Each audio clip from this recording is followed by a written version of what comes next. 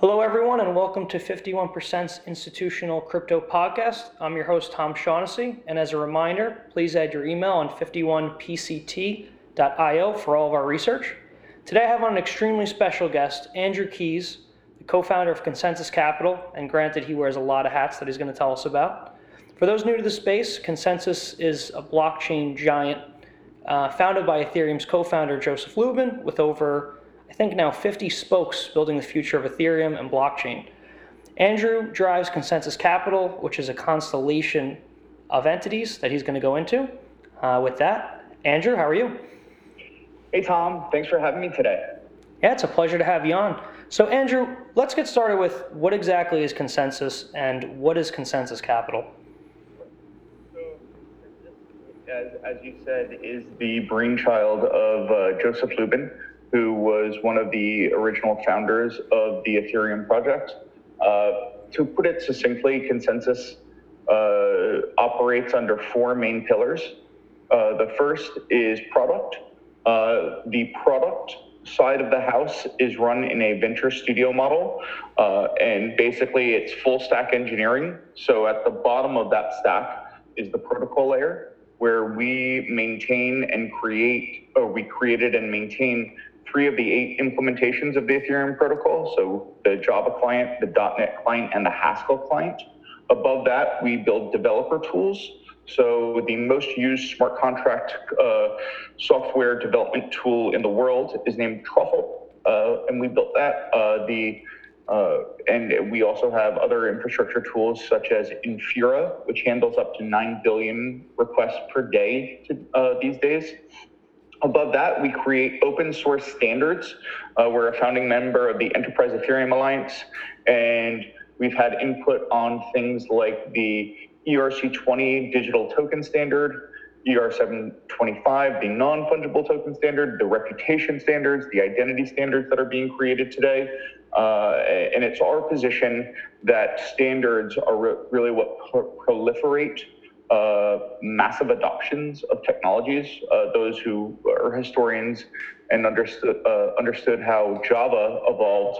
When Java became J2EE, Java 2 Enterprise Edition, it was widely adopted because it had clean web API standards and clean database API standards. So we believe in the standardization of software. And then above that, we have our application layer, which is driven in a venture studio model.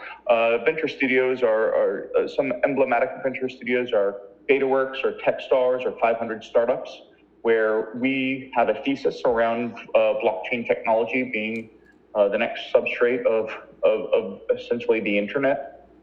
And we believe that we can benefit from economies of scope and economies of scale. So an idea can become a project can become a product, and that product can spin out to be a portfolio company. But at the same time, you have these 1,000 entrepreneurial, engineering-minded folks that all kind of work together in the same venture studio. So they can all benefit and learn from each other.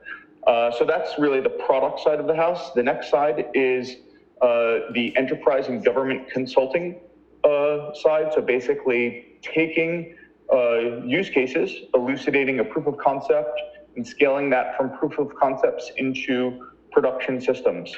So our clients range from Procter & Gamble to Microsoft to BHP Billiton to Santander to British Petroleum to JP Morgan to the Emirate of Dubai, where we're the blockchain advisor. We've also worked with the Monetary Authority of Singapore, a central bank. We are the advisor to the European Union. So basically all of the countries within the European Union go to Brussels on a monthly basis and go to our blockchain laboratory, where we build out proofs of concepts and educate the members of the EU on what this technology's implications are. Next, we have ConsenSys Academy, which is our educational team that not only trains engineers, and we have curriculum specifically for engineers, but we also are going vertically specific by subject matter experts. So, for example, we have a continuing legal education class on what are smart contracts and what is the blockchain for lawyers. We have a MBA program, we have a project manager program, and then we have vertical specific programs. So what are the implications of blockchains in supply chain, in finance, in healthcare? And then lastly is ConsenSys Capital, which is basically a constellation of financial services offerings and technologies which we believe will compose the financial operating systems of tomorrow. When we get into the nuts and bolts of what this technology is, there are radical paradigm shifts in terms of what will a bank's functionality be. Because at its simplest, chorus point, many institutions serve as trusted intermediaries, and this technology essentially commoditizes trust and intermediation. So with that said, there are a few different projects and products, but briefly, we have our token issuance team. So you can think of it as primary issuance, and that's Token Foundry in the consumer utility space and ConsenSys Digital Securities in the security token space. We have ConsenSys Ventures, which is a venture arm. We have ConsenSys Capital Asset Management and Fund Foundry, which are really working around software and financial offerings in the asset management space. There is Trustology, which is institutional custodianship. DrumG is a new team to the ConsenSys family, working on OTC products. And there are a few other kind of underlying technologies like Balance, which serves as a accounting and financial reporting offering. Awesome. Very deep overview there. Very helpful. I don't think a lot of people are aware of all of the side ventures at ConsenSys that support the main spokes like Balance. That makes a lot of sense. So you just brought up, before we dive into the three main segments, I think you just brought up Trustology for this custodianship. We put out a deep dive on custody a few weeks ago. I think it's, the main push for finance to enable ETFs, to enable traditional hedge fund involvement. But my take is that the market's waiting for a major bank to roll out and probably isn't going to do business with startups like Gemini or Coinbase. What are you seeing here? Do you disagree? And how big of a deal is custodianship to you? I completely agree with you, Tom, and I think that custodianship is the main gating factor to institutional adoption. Interestingly, our lead at Trustology is a gentleman named Alex Batlin. Prior to founding Trustology, Alex was the head of blockchain at UBS and the head of blockchain at BNY Mellon, the largest custodial bank in the world. And I absolutely believe that the bulge brackets and the custodial banks, such as BNY Mellon and State Street, need to have this functionality. I also believe that they are legacy institutions that aren't probably the best place to create bleeding edge technology. So I am curious to see how that plays out. We've heard rumblings from Nomura, from Goldman, that they are indeed building custodianship. And really, I am obviously a fan of Trustology, but I'm more of a fan of the institutionalization of the sector. And if Goldman does it or Nomura does it, the more the merrier, because it is absolutely a gating factor for regulated institutions to be able to own these assets. Makes a lot of sense. So let's dive into the first book you talk about, ConsenSys Ventures. What type of investments, if any, is ConsenSys Ventures making? What do you guys look for? What kind of teams are you looking for? And I'm always interested in how you guys value these things early on. If you are or if you aren't. Sure. So first and foremost, ConsenSys Ventures is being driven by a woman named Kavita Gupta. She came from Eric Schmidt, the former chairman of Alphabet's family office. And she is based out of San Francisco. And I would bifurcate ConsenSys Ventures into two main activities. To date, One is the venture fund, and second is tachyon. A tachyon is an element that moves faster than the speed of light, which is an accelerator process. So first and foremost, on the venture fund, we've purposely kept it relatively open in terms of thesis, and it's currently our internal capital only. The thesis is revolved around further adoption and liquidity points. So and decentralized applications that we believe are best in breed. So a few examples of that. One we have is Rocket Pool, which is a staking team. So as the Ethereum network goes from proof of work to proof of stake, we believed that Rocket Pool was creating the infrastructure for best-in-class staking. Another one is our thesis around exchanges, about building the fiat to digital asset and digital asset to fiat gateways. One in particular that I think is interesting is crypto markets. They are really the first digital asset exchange in Chile and one of just a handful in Argentina and Brazil, and especially in places that suffer from hyperinflation, we are starting to see digital assets that are essentially deflationary in nature being very, very important. And so we wanted to also be able to help those on-ramps and off-ramps. So that's on the venture side. And then in terms of the accelerator, we have a class at Tachyon that's out of our San Francisco office. And there are 12 teams that go through a 6-week program to essentially learn everything from smart contract creation to digital application architecture. And while this is happening, they're charged with building a minimal viable product. And at the end of the Tachyon Accelerator, that should be basically there will be a few winners.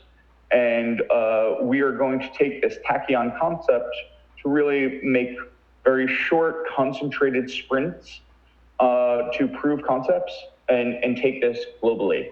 So the first one's in San Francisco, and Kavita has done a great job of driving that, and we'll be rolling that out into our other offices. Very interesting. So, I get a lot of questions from people in the space on Token Foundry, the other spoke that you guys mentioned within ConsenSys Capital. In my opinion, it's a huge deal. So Token Foundry is for purchasing vetted tokens. Civil's gotten a lot of press recently on being, the decentralized journalism platform. What are you seeing through Token Foundry that we wouldn't be aware of? Is there huge demand Sure. at Token Foundry? How's it going over there? So before I dive into Token Foundry, I think it would be wise to speak about an open source project named the Brooklyn Project that talks about kind of the regulatory aspects of these technologies. So the Brooklyn Project has sought out to create a consumer best practices revolving tokens, and has sought out regulators like the SEC and the CFTC, and has also formed kind of an educational branch to help with policy and just really understanding what these digital tokens are. Broadly speaking, there have been a taxonomy of tokens that have been created, primarily a payment system token, something like Bitcoin, a consumer utility token, so a token that one would use similar to a legacy, today's internet, a software license, and what we would consider to be a security token. So something that looks, feels, smells like equity. And with that being said, we've had some really thoughtful conversations around the world with people like the Financial Conduct Authority in the United Kingdom, the monetary authorities of Singapore and Hong Kong, people at the SEC, really starting to define what these tokens are and recognizing that all tokens are not created equal. So with that being said, we do believe that we are in the first out of the first inning of the tokenization of all assets. And when we talk about the tokenization of all assets, it's not just equity. So it's not just, Apple stock. It can be Apple stock, but it just as easily, it could be an app. It could be an electron on a solar panel. It could be a Beyonce concert ticket. It could be an American Express point. It could be milk. It could be a derivative. And really, these global distributed ledgers like Ethereum really make the case for the reduction of friction and the increase in fluidity of assets. So basically, we can move these assets around the world as easily as we can send emails. And with that being said, we really bifurcate the world in our mind into these two buckets, these consumer utility tokens and these security equity tokens. And Token Foundry is focused on consumer utility tokens, and we'll use the example of Civil to kind of explain what that means. So whenever I think of a consumer utility token, I really the quickest analogy that comes to my brain is I think of it as like a software license. And with the next generation of applications for the next generation of the internet, we find them to be decentralized. There's no middleman like eBay, Amazon, Facebook, Uber, etc. But now they become essentially cooperatives, where the counterparties don't necessarily need that middleman to transact, to socialize, to sell a good or a service. And but that being said, they do need a software license to access the cooperative. And Civil is a great example of this newly formed cooperative where consumers can acquire media from the press peer-to-peer without some sort of intermediary in the middle. In this fake news era, what this will bring is peer review and actually the creation of reputation. And I think it's important to note that this is a very important example of why we don't believe all digital assets or tokens are securities, because that has become a recent debate, especially along the SAFT, which is a standard agreement for future tokens, which is essentially an equity offering that we at the Brooklyn Project and Token Foundry are not huge fans of. The concept here is that a purchaser of the news would be able to consume news with a consumer utility token. And we wanted to ensure with the Civil token launch that all users of the tokens weren't necessarily accredited investors, which would be the typical people that would be able to participate in a initial public offering. So we didn't want the news to solely be for people with $200,000 incomes or $1 million net worth. So this really raises good issues on understanding what a consumer utility token is in the context of creating peer-to-peer environments that are driven through reputation and really the truth. That makes a lot of sense. And Andrew, what problems or hiccups have you seen, if any, with the Civil token? What have you learned that you didn't expect during the process? I believe it's still ongoing. So I think I don't necessarily know that they have been problems, but I think we're always constantly learning. One aspect was the pure education of people that may not be computer scientists to this new type of user experience. Basically, being able to purchase one of these consumer utility tokens is a little bit more difficult, let's say, than purchasing a Microsoft Office software license. And with that said, there was a bit of a difficult user experience where someone would have to acquire Ether for US dollar and then take the Ether and send it to this token sale. And we on the fly were able to fix that user experience where people could pay directly with US dollars for the simple token. So I think that's more on the software user experience side. I think more on the societal implication side is that the recognition that when we're not using these powerful existing legacy intermediaries, we're on our own. Lots of companies make a lot of money in permeating fake news and permeating their slant of the news.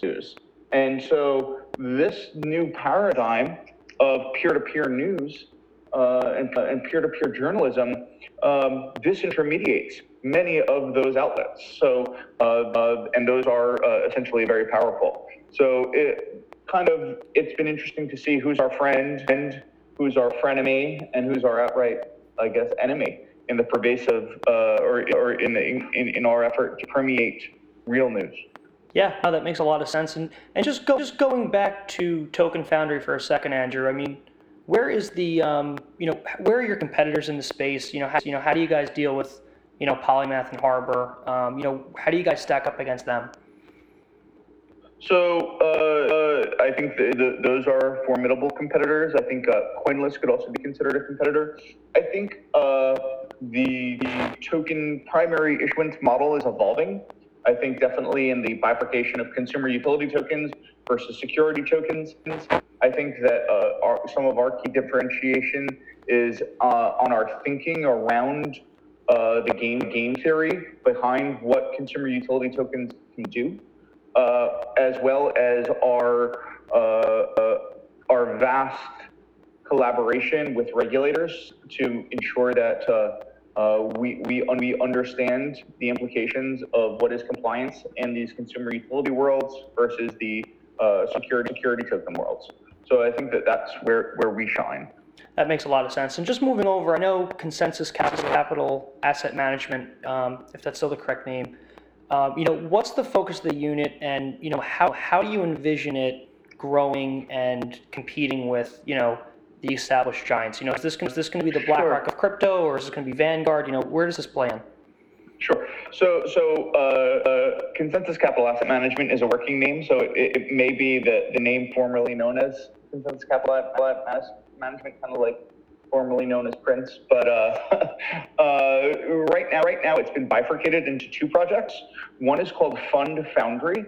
So you could consider Fund Foundry as the software layer and the manager tool layer. So we're working on creating the intersection of a Bloomberg plus trading tools plus research layer for managers to understand and basically have state-of-the-art equipment like they have for the legacy equities capital markets, for example. And then the CCAM, ConsenSys Capital Asset Management, is still under formation, but is trending towards a registered investment advisor.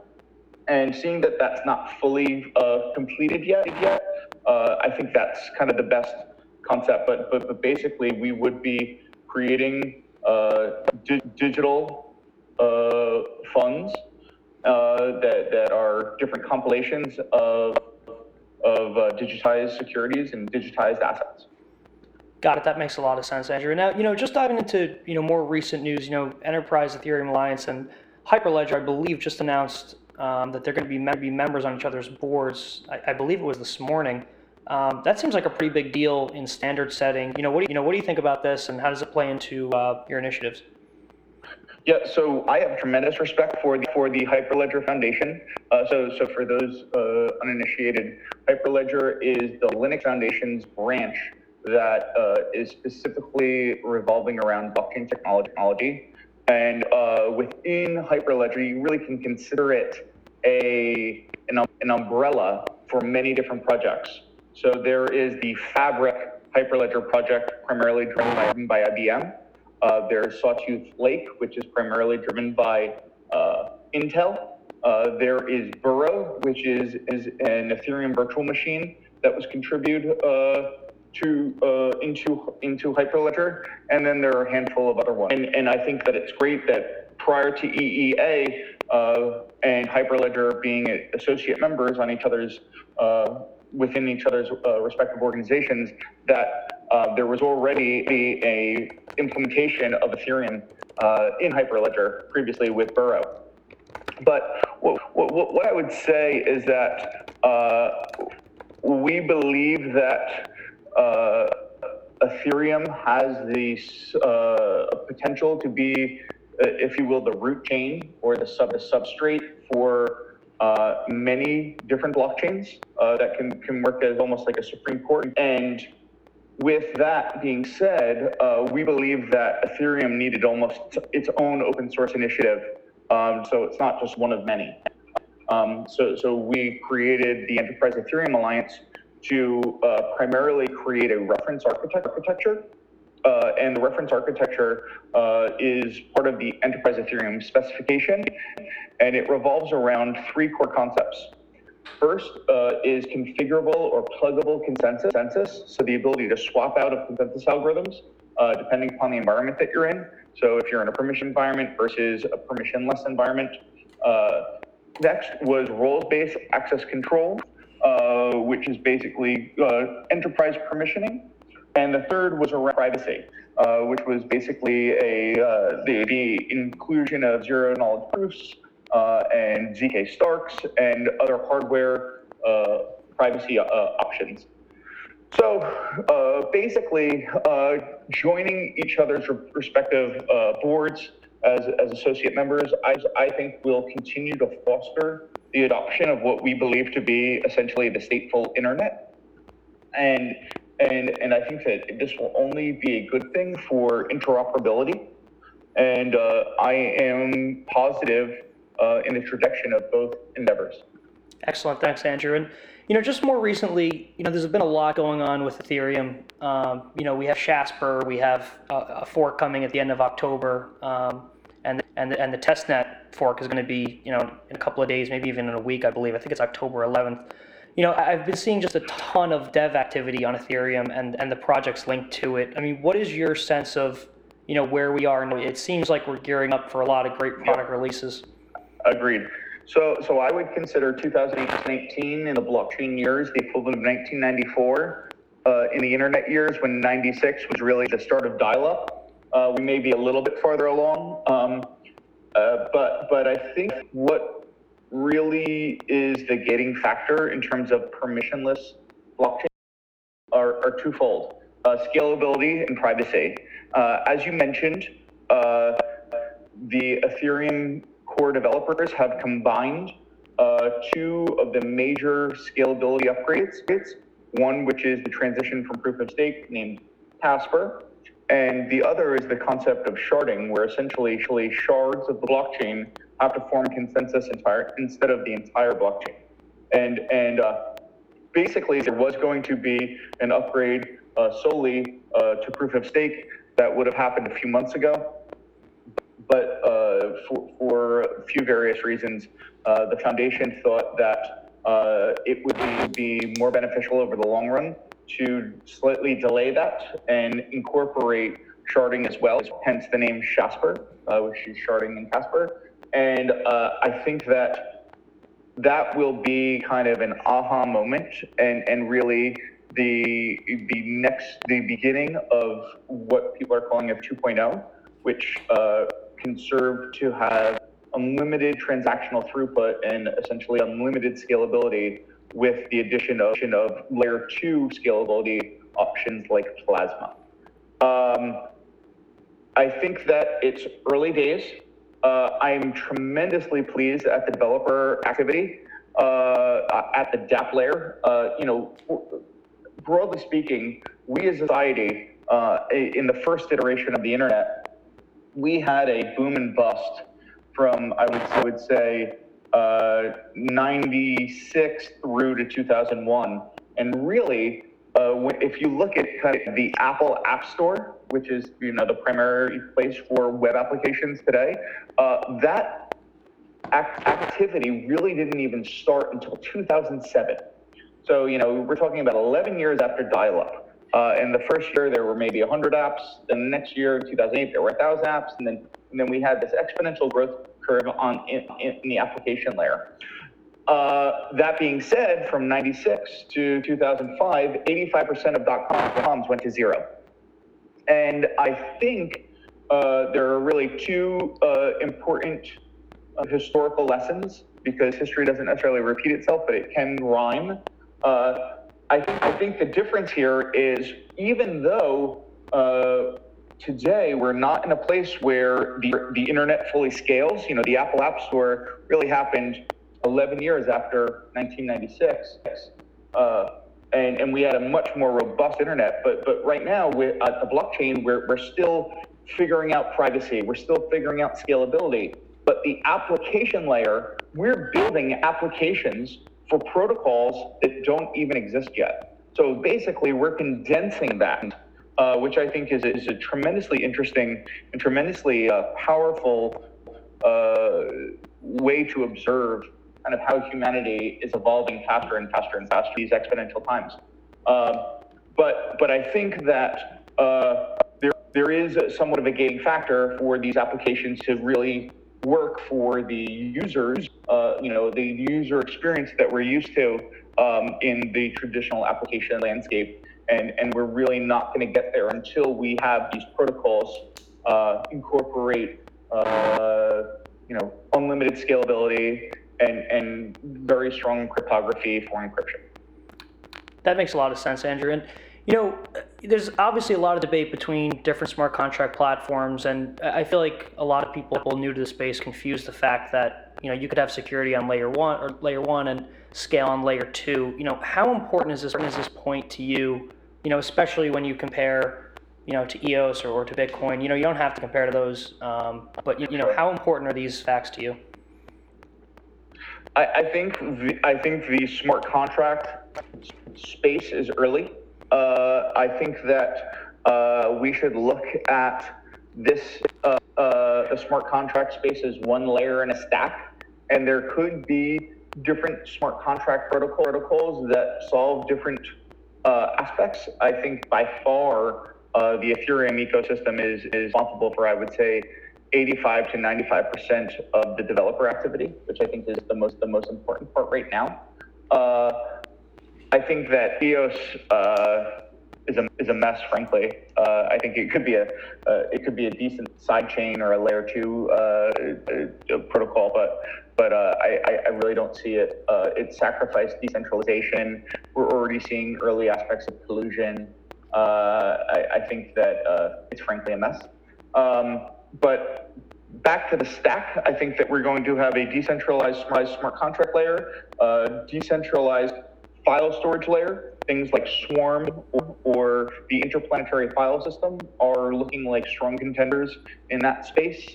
We'll have decentralized peer-to-peer encrypted messaging, and then a mesh networking glue to really create this next generation of the internet. Awesome, thanks, Andrew. And I don't want to spend too much time on this, but it's worth asking because you've been around for so long. I mean, EOS clearly has a lot of problems on its plate to deal with. We'll see if they make it through that. But I'm just wondering. I mean, did Ethereum have any similar problems? Not the DAO, but similar type dev or architecture problems early on that they worked through, or was there a better architecture from the start? So I mean, I think that Ethereum has a limited 1.0 runway in how it's architected now, and that's what the evolution to proof of stake, sharding, Plasma, side chains like Loom Network, which is already providing, exponential increase in transactional throughput.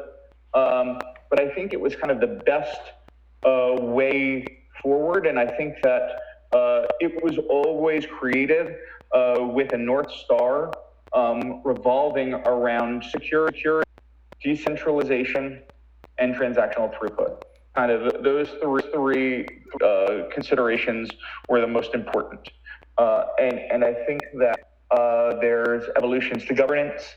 I think that there's evolutions to all three of those aspects I previously mentioned, but that protocols that sacrifice governance, like what we're seeing in the early collusion, in EOS, things that sacrifice decentralization in the solely 21 block producers are inherently flawed from inception. Got it. That's very interesting. And so just switching gears a little bit, Andrew, you have incredible insight into what enterprises are doing. I believe at the beginning of last year, there was a lot of interest in Kaleido. There's a lot of interest in Microsoft's blockchain services with Workbench. They were, throwing out a lot of statistics on all of the activity and the frameworks being used. What are you seeing from the enterprise side on private blockchains? Are you seeing the interest? Are you seeing testing? How has it changed over the last year? So what I would say, the analogy that I would use on private blockchains is there will be a place for them, just as there were places for intranets and kind of walled gardens in today's internet landscape. But we're seeing them really as being used as sandboxes for proofs of concepts, while the internet, or the next generation of this stateful internet of value, is being created. So there are going to be use cases for permission blockchains, and many of the regulated institutions are driving those out. But I do think that there are much more profound disruptive evolutionary paths for going from these permissioned intranets or private blockchains to permissionless blockchains. One example I can't fully explain is there are bulge bracket banks that are talking about that really learned on permissioned versions of Ethereum, like Quorum, about issuing securities on the public Ethereum mainnet. We've already seen the government of Austria use public Ethereum as a notary earlier this week. So we're just getting on, or starting to see those use cases blossom. And I think that there will be use cases for permission blockchains, but I think the critical mass will go to permissionless environments. Makes a lot of sense. And ConsenSys has, a huge expanse, a huge footprint. What are you hearing from, regulators, or what is your take on, how they'll eventually react and regulate, if anything, in the space? So I think more than anything, the regulators are in learn mode. And I think that's great. I think that's a wonderful place to be. I'd say the hard part is the delta, or the difference between a regulator who probably has never coded anything in his life and leading edge financial technology that does have pretty deep technical groundwork. So imagine let's say under 40-year-old person explaining how an asset can be digitized, parsed into unlimited different pieces, and then sent around the world, basically seamlessly. Their heads kind of spin, and they don't even understand that digital asset could be a barrel of oil or a house or stock. So I think there's a lot of learning going on right now. But I think that, again, we're in the first inning of the next generation of the internet. Makes a lot of sense. So, Andrew, just summing up, ConsenSys Capital's entire focus here. I mean, 2, 3, 5 years down the line, if this is all wildly successful, do you put the bankers out of business? Do you work with them? What's the decentralized finance landscape look like compared to traditional, 5 years from now?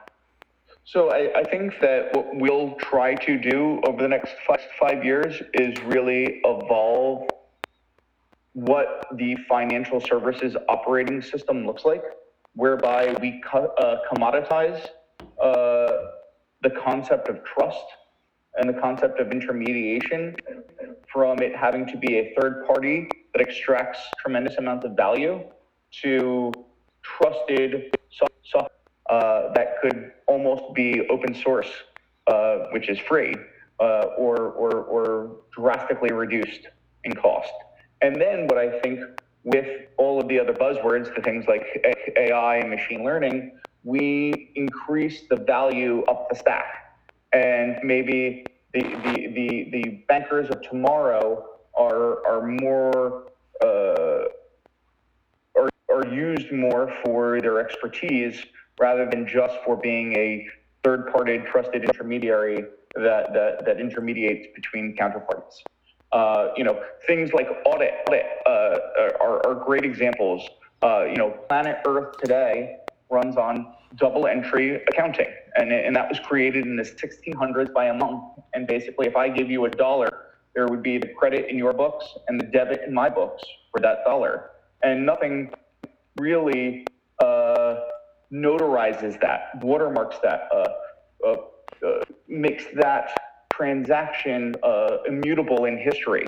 Now we can introduce a simple notion of a blockchain to be this immutable record of our transaction, and my debit and your credit would be the two entries, and then we'd have a third entry, this immutable watermarking an agreement of our transaction. And basically what we just did there by employing a blockchain was automate audit.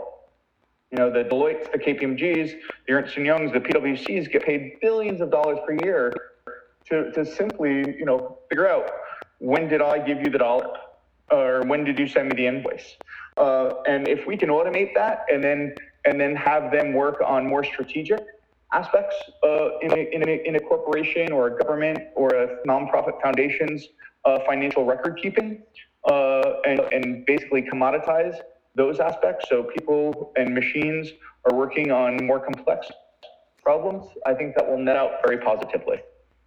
Awesome. That makes a lot of sense, Andrew. And, I don't want to get too into the specifics of, I just listened to Joe Lubin and Jimmy Song's debate on Laura Shin's podcast, I believe a few days ago. And I don't want to get into the specifics of it, but, are you seeing anybody or any entities come to ConsenSys and say, hey, we're going to leave you guys and build on Bitcoin instead, or we're going to leave and build on EOS instead, or NEO? I mean, are you guys seeing the trade-offs play out now and people coming and going, or what are you seeing there? So we're definitely not seeing that on Bitcoin. Bitcoin was the opening act, in my opinion. But if you get into the weeds of the technical aspects, the virtual machine is not Turing complete, and therefore the only thing Bitcoin can really do is counterparty A sending counterparty B value, and counterparty B sending that to counterparty C or counterparty A. It's really a transmission and storage of value mechanism. And really that was the core differentiator in the introduction of smart contracts and general purpose blockchain. Now, in terms of other protocols, we have seen different protocols evolve, and there are applications being built on other protocols. Today, I would say 85 to 95% of the technology we see at the application layer is being built on Ethereum. And that may change, and that's fine. And I don't deny that there won't be other protocols and the interaction of protocols. I mentioned the other layers of the stack, like decentralized file storage and decentralized peer-to-peer messaging. But I think that if you look at this as a kind of an oligopolistic view. I think there'll probably be less than 10 real protocols, and then lots of applications built on those. Got it. So it sounds like the landscape is starting to shift from, we already have these foundational smart contract platforms or blockchains, however you want to term them, and the whole 2019 will basically be focused on scaling and decentralized applications. Do you think we're going to see one or the other first, or do you think that we'll need the scaling to enable these applications in 2019? I think the applications are being built irregardless, but for real robust software, it probably takes about 10 years to build high quality enterprise industrial grade software. Microsoft Office really took about 10 years before it was buggy free, and that may expedite, but I don't think you're going to see widespread user adoption without the type of user experience that we see in today's modern day applications. So that type of throughput where you click on Uber and the car's there almost immediately. You're going to need that same type of user experience for the other 95% of the world that aren't nerds like you and me that love this stuff just to see the evolution of technology. They're going to want it nice and simple, and I think you're going to need the best in privacy and the best in transactional throughput for that. Got it. That makes a lot of sense. So just, one thing that I always like to think about, crypto economics and the governance features within tokens, and I'm sure you see a lot of that through Token Foundry. I just did a deep dive on 0x, and one of my theses was that as the token gains more governance features, the token will hopefully gain more value. MakerDAO has a similar governance feature that works very well. It's a beautifully designed system. What are your thoughts on governance tokens or governance features within tokens? Do you think that's legit? It'll work, or do you think voting on tokens is all a sham? So I think that governance in this Wild West timing in our lives is a very complicated matter, and you can really extract governance from the protocol layer. There are different experiences in different in the protocols versus the application layer versus the corporation level, the corporate governance, and I think that this is the time for those theories to be hypothesized, tested, refuted, proven wrong, proven right, and I think that we've probably seen the first iteration of tokens, some with governance, some without, and time will tell. But it is absolutely crucial aspect of any type of economy, any type of business, any type of protocol to flesh out governance. I would urge readers that are interested to check out Vlad Zamfir's Governance 101 that he posted on Medium last week that talks much more eloquently than I do on governance. I'm a huge fan of Vlad. I got to get him on here at some point. But, just building on what you were speaking about earlier with different protocols coming online, I mean, what do you view about, potentially disruptive protocols coming online in the next year, like Dfinity? I'm not too versed on the system, but my take is that, even if a platform was killer, it would still take a significant amount of time to attract the developer interest in communities that can't be, simply forked away. Yeah, I would agree. So I would say that 95% of my focus and effort these days are on Ethereum. And I think that it is by far the strongest developer community. I think it's by far got the best roadmap for scalability and privacy. And I think it's got a leader in Vitalik Buterin who is unlike any person or software engineer or computer scientist or scientist for that matter. I think he has potential to win a Nobel Prize in time. So I might slightly be biased, but I've also spent time understanding and learning about Dfinity, which I think will be an excellent blockchain. And I think this goes to the points of where there could be different use cases that serve different blockchains. I think that one part of DFINITY that I think is very interesting is that it will be a WebAssembly virtual machine out the gate. I think that Solidity has proven to be slightly difficult in these early days, and I think WebAssembly will open up a huge network of developers to creating smart contracts, and Ethereum is also planning to evolve from the Ethereum virtual machine to what they're calling it eWASM or Ethereum WebAssembly. But there's a lot of compilation work of compiling those smart contracts from what the EVM is to the WebAssembly. So that's pretty difficult, low in the weeds work. And I think that the beacon chains of randomness that DFINITY has been creating are very interesting. I also am a huge fan of Wambane and the interplanetary file system and the corroborating Filecoin project. I think that decentralized file storage has far greater implications on how societies conduct themselves than we think. I think there was a great example where basically the government in Egypt shut off the internet, and there were basically mass censoring of government documents and just history, where if one creates an IPFS hash of the history or a file or of the asset, it's immutably recorded for history. And there are new paradigms that we're creating now that have implications for society. Super interesting, Andrew. Just have a few more wrap-up questions before we wrap up. I mean, stepping out of the technical weeds, I mean, what are your favorite use cases that you're seeing now? I mean, I know Comgo, I might be pronouncing this wrong, Comgo launched for trade finance, and Austria with $1 billion bond issuance on the Ethereum blockchain. What can you point to here? I think my favorite, which I believe to be a cornerstone of blockchain technology, is the notion of self-sovereign digital identity. We as a society probably take for granted that our digital identity is solely held by intermediaries.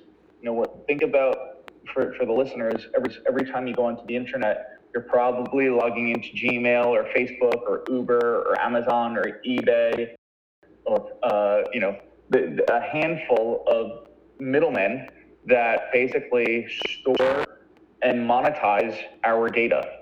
And with the creation of public permissionless blockchains like Ethereum, this is really the first time where the user can be that self-centric aspect holder of that data, and you can attach essentially attributes and attestations, which simply put are facts and opinions about yourself.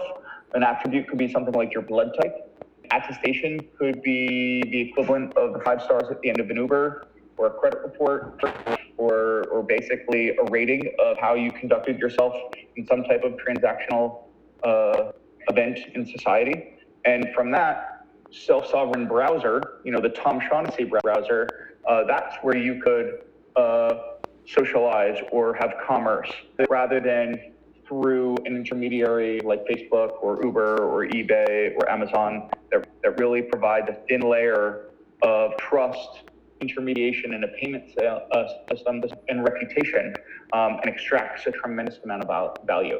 So from that self-sovereign position, I believe that we could unlock tremendous amounts of value that are typically held by intermediaries, and then the value will move to the counterparties of the transaction instead of sitting at this intermediary. Super interesting, Andrew. And one of my last questions I always like to ask, if everybody in crypto is listening, what would you tell them? But I'd like to spin that around. I mean, what is something that the majority of people in ConsenSys would disagree with you on? I'm always interested in that, because you guys are all focused on pretty similar goals. I'm wondering if there's anything you think that might be different. So I think that ConsenSys is interesting in it being kind of the largest collection of different people that have different varying degrees on what decentralization means to them. And I'm all about the end state of radical disintermediation, but I'm probably, I'm probably a little bit older, and I can understand that we still have to interoperate with the legacy world. So I'm okay with going from, a permission blockchain first for people to prove their concepts, and then nudging them right to decentralized Ethereum versus many of the younger members of the teams may only view it. They grew up on sending Bitcoin to each other instead of using a bank, and they only see it as radically decentralized, and they say, well, why would we even take that half step? Super interesting, Andrew. Last question for you. What is 2019 for crypto for you?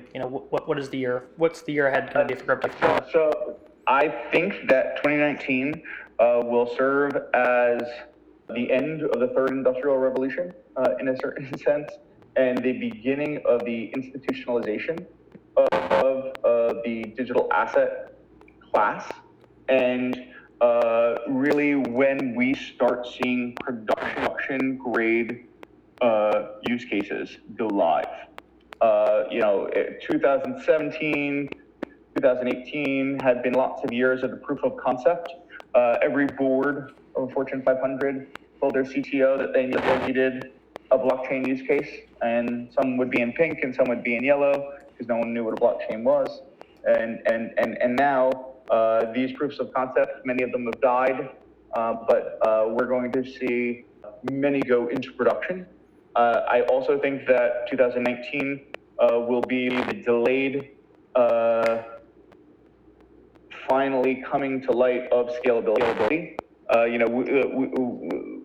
Ethereum probably thought, they thought that they would just do proof of stake, which would be kind of a half step in 2018. But with the combination of proof of sharding and Casper, that's going to happen in 2019. I do think that we're going to see really kind of the emergence of really global file storage layers. So things like Filecoin going live and the evolution of IPFS. And we will see the evolution of other strong engineering teams like Dfinity come out with their 1.0 of their software, just like Ethereum did 2 or 3 years ago. Super interesting, Andrew. I want to thank you so much for your time for being on the podcast. Anytime, Tom. Good luck with everything. You're one of my favorite analysts out in the space. Really thoughtful research. Keep going. That means a lot, Andrew. Thanks so much. Thanks for listening to 51%'s Institutional Crypto Podcast. Be sure to like and share the podcast with your friends and subscribe at 51pct.io.